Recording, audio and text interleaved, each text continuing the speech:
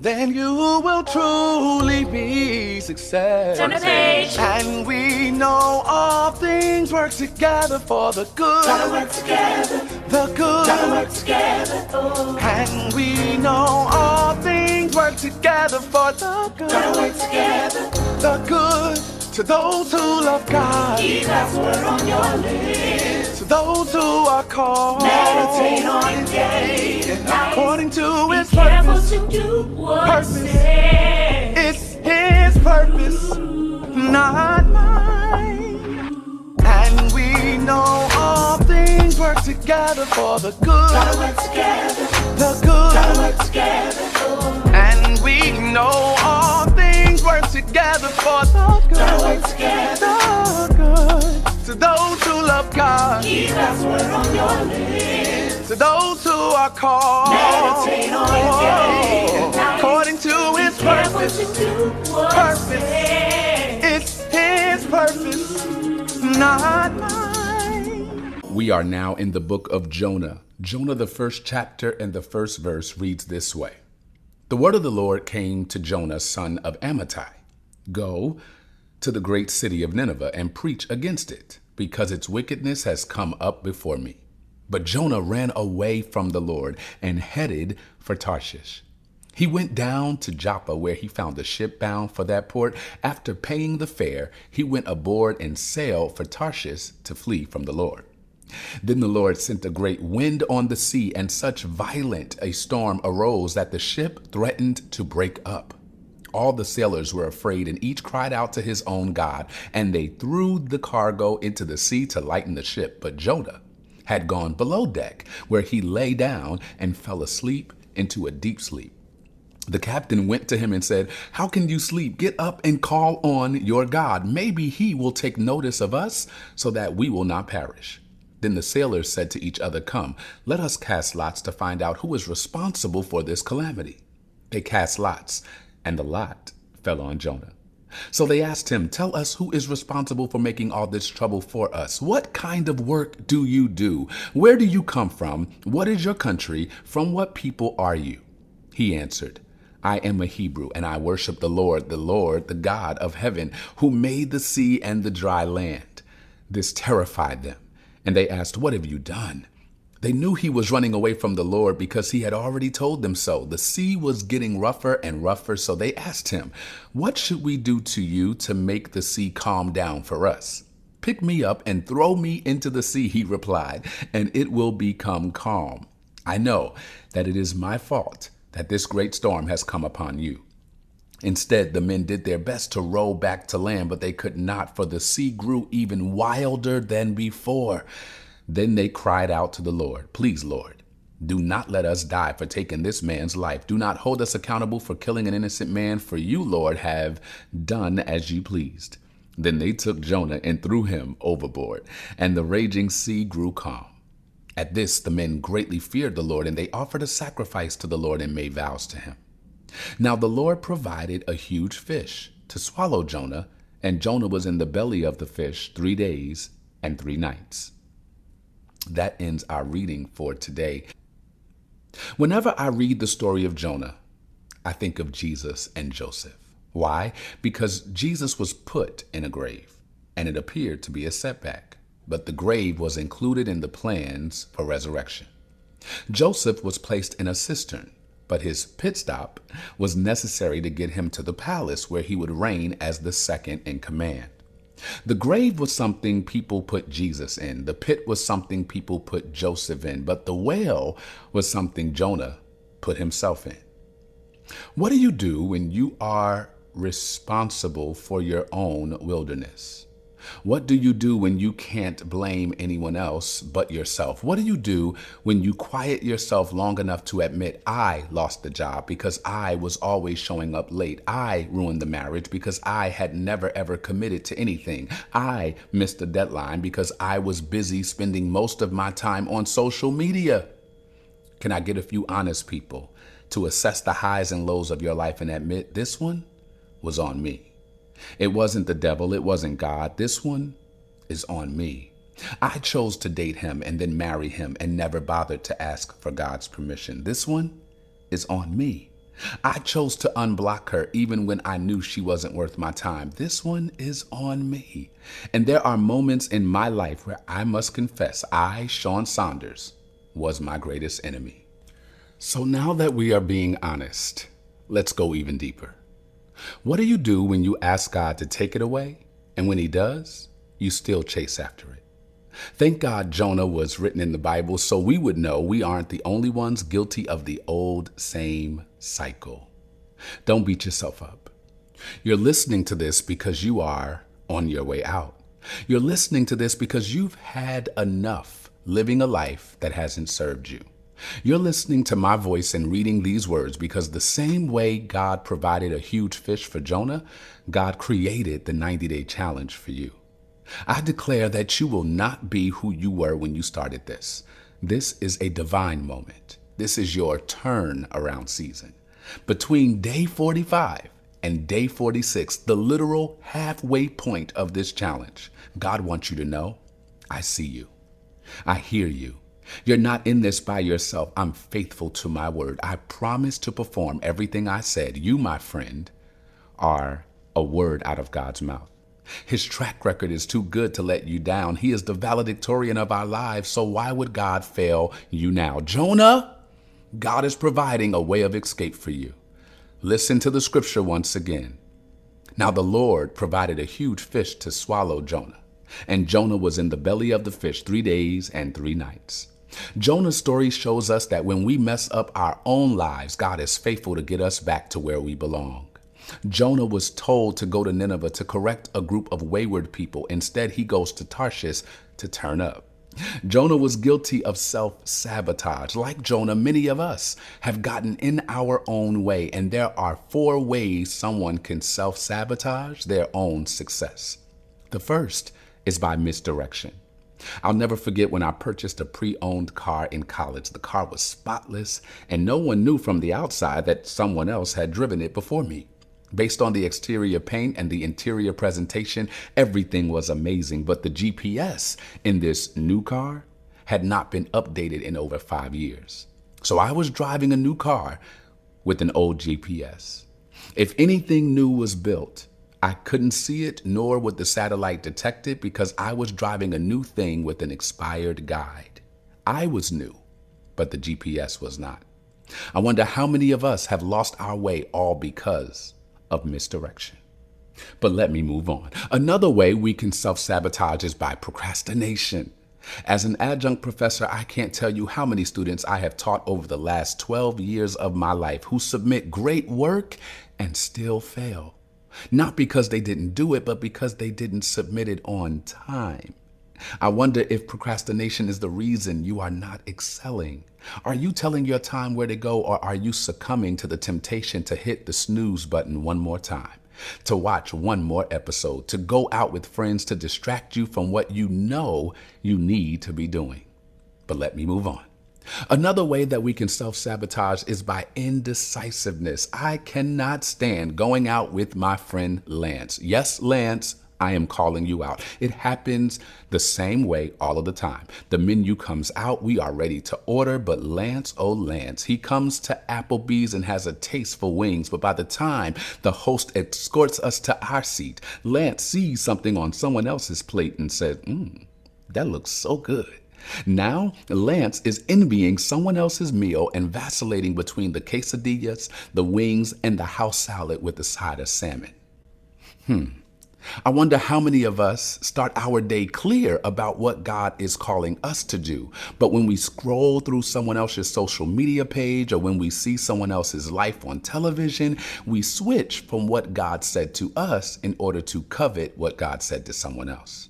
Now, like Lance, we can't eat, we can't sleep, we can't think, and get this, we are holding up everyone else at our table, all because we cannot make a decision. But what we don't realize is that even indecision is a decision. And the longer you vacillate between one thing and another, the longer you will be stuck in neutral. Yes, I see you. You are sitting behind the wheel of your car, but getting nowhere. Okay, let me move on. The final way that we self-sabotage is through plain old disobedience. The prodigal son was promised an inheritance that he demanded out of season. The money was held up until he was mature enough to manage it. But whenever we demand our inheritance prematurely, we forfeit our ability to manage it well. So we squander what God wanted us to steward, all because we asked for the blessing out of season. And anything given to you out of season becomes like milk. It does a body good pre-expiration, but it makes you sick post-expiration. But here's the good news. God's sovereign power can get you back to where you belong. No matter how far you have strayed from God, worshiper, God is chasing after you. You can run, but you cannot hide. God was so adamant about Jonah winning that he orchestrated a whale to show up to save him from himself. I love the Message version of Jonah 2:1-10. It says this: Then Jonah prayed to his God from the belly of the fish. He prayed in trouble, deep trouble. I prayed to God. He answered me. From the belly of the grave, I cried, help! You heard my cry. You threw me into ocean's depths in a watery grave. With ocean waves, ocean breakers crashing over me, I said, I've been thrown away, thrown out of your sight. I'll never again lay eyes on your holy temple. Ocean gripped me by the throat. The ancient abyss grabbed me and held tight. My head was all tangled in seaweed at the bottom of the sea where the mountains take root. I was as far down as a body can go, and the gates were slamming shut behind me forever. Yet you pulled me up from that grave alive. Oh God, my God, when my life was slipping away, I remembered God, and my prayer got through to you. Thank you, Jesus. Made it all the way to your holy temple. Those who worship hollow gods, God frauds, walk away from their only true love, but I'm worshiping you. God calling out in thanksgiving, and I'll do what I promised I'd do. Salvation belongs to God. Then God spoke to the fish, and it vomited up Jonah on the seashore. Y'all, this is too good to me. Did you notice that the first time we see Jonah praying is when he is in the belly of a whale? Did you realize that pre-whale, Jonah was talking to people, but in the whale, Jonah had a talk with God? Worshipers, I have a question for you. What if God allowed certain things to swallow you up to get you back on your knees? What if God allowed you to hit rock bottom so you could be reintroduced to the rock in a weary land? I want you to know there is a cry that God hears that he rapidly runs to respond to. Here is another observation that teaches us something. Jonah was in the whale for 3 days, and according to biblical scholars, it took 3 days to get to Nineveh.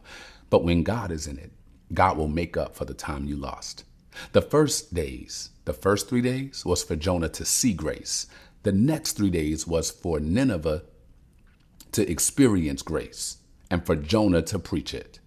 Before God brings you out to someone else's house to clean their home, God will always take you on a journey to clean your own.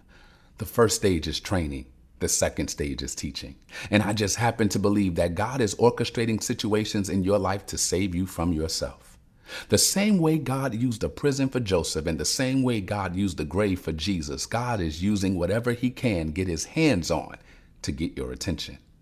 The final thing I'll say, and then I'm going to shout, is this. Jonah's story teaches 3 practical lessons. First, Jonah teaches us that when God has a calling for you, even when you hang up, he'll call you back. Second, Jonah teaches us that when God has you on a mission, what you call an early exit is just intermission. And finally, Jonah's story teaches us that God is going to give you the grace to finish strong, even when you have done him wrong. In other words, purpose went backward. I want to define calling again as the echo that you hear even as a child, even when you are going in the opposite direction. And then I want you to own when you've been Jonah. Maybe you didn't pay to get on a boat, but certainly calling will hire a whale to get your attention on that boat. And maybe you didn't go to Tarshish when you should have gone to Nineveh, but you did go to law school when you should have gone to seminary. Either way, the calling will haunt you when you least expect it. So today, I want you to admit when you've had a Jonah moment and how God still used a pivot to point you in the direction of purpose.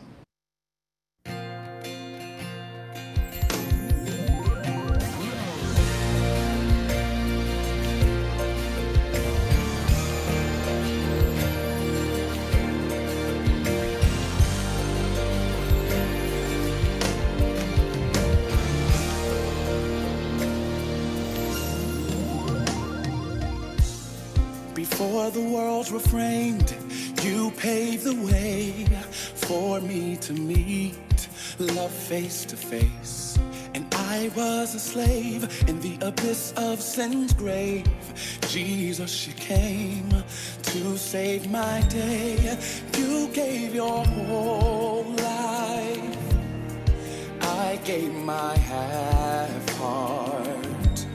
But broken I come, focused I come, ready I come. Usher me in to the place where I am safe. Usher me in to the place where guilt meets grace. I need a front row seat at your feet, bowing before my King. Usher me in. You knew no sin, but became sin for men and women who would one day forget you. And you knew no wrong, but you still learned my song. So one day I would have a place to belong. You gave your whole life. I gave my half heart. But broken I come, surrendered I come, ready I come. To the place where I am safe. Usher me in to the place where guilt meets grace. I need a front row seat at your feet, bowing before my King. Usher me in.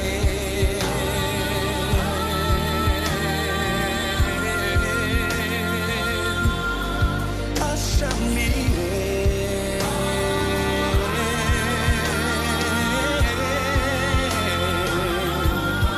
Usher me in.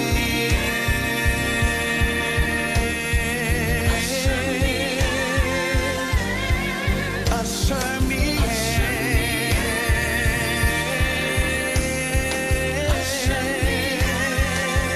Lord, usher me in.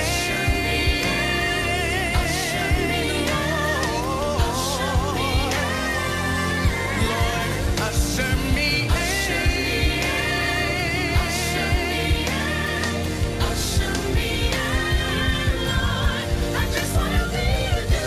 as the deer pants for the water, so my soul longs for you, Lord. I need a front row seat at your feet. I need a front row seat at your feet. David said, one thing have I desired, one thing do I desire. If I could just be in your presence, Lord. If I can just be in your presence, Lord. There's nothing like your presence. There is nothing like your presence. In the presence of the Lord, there is fullness of joy. So God, usher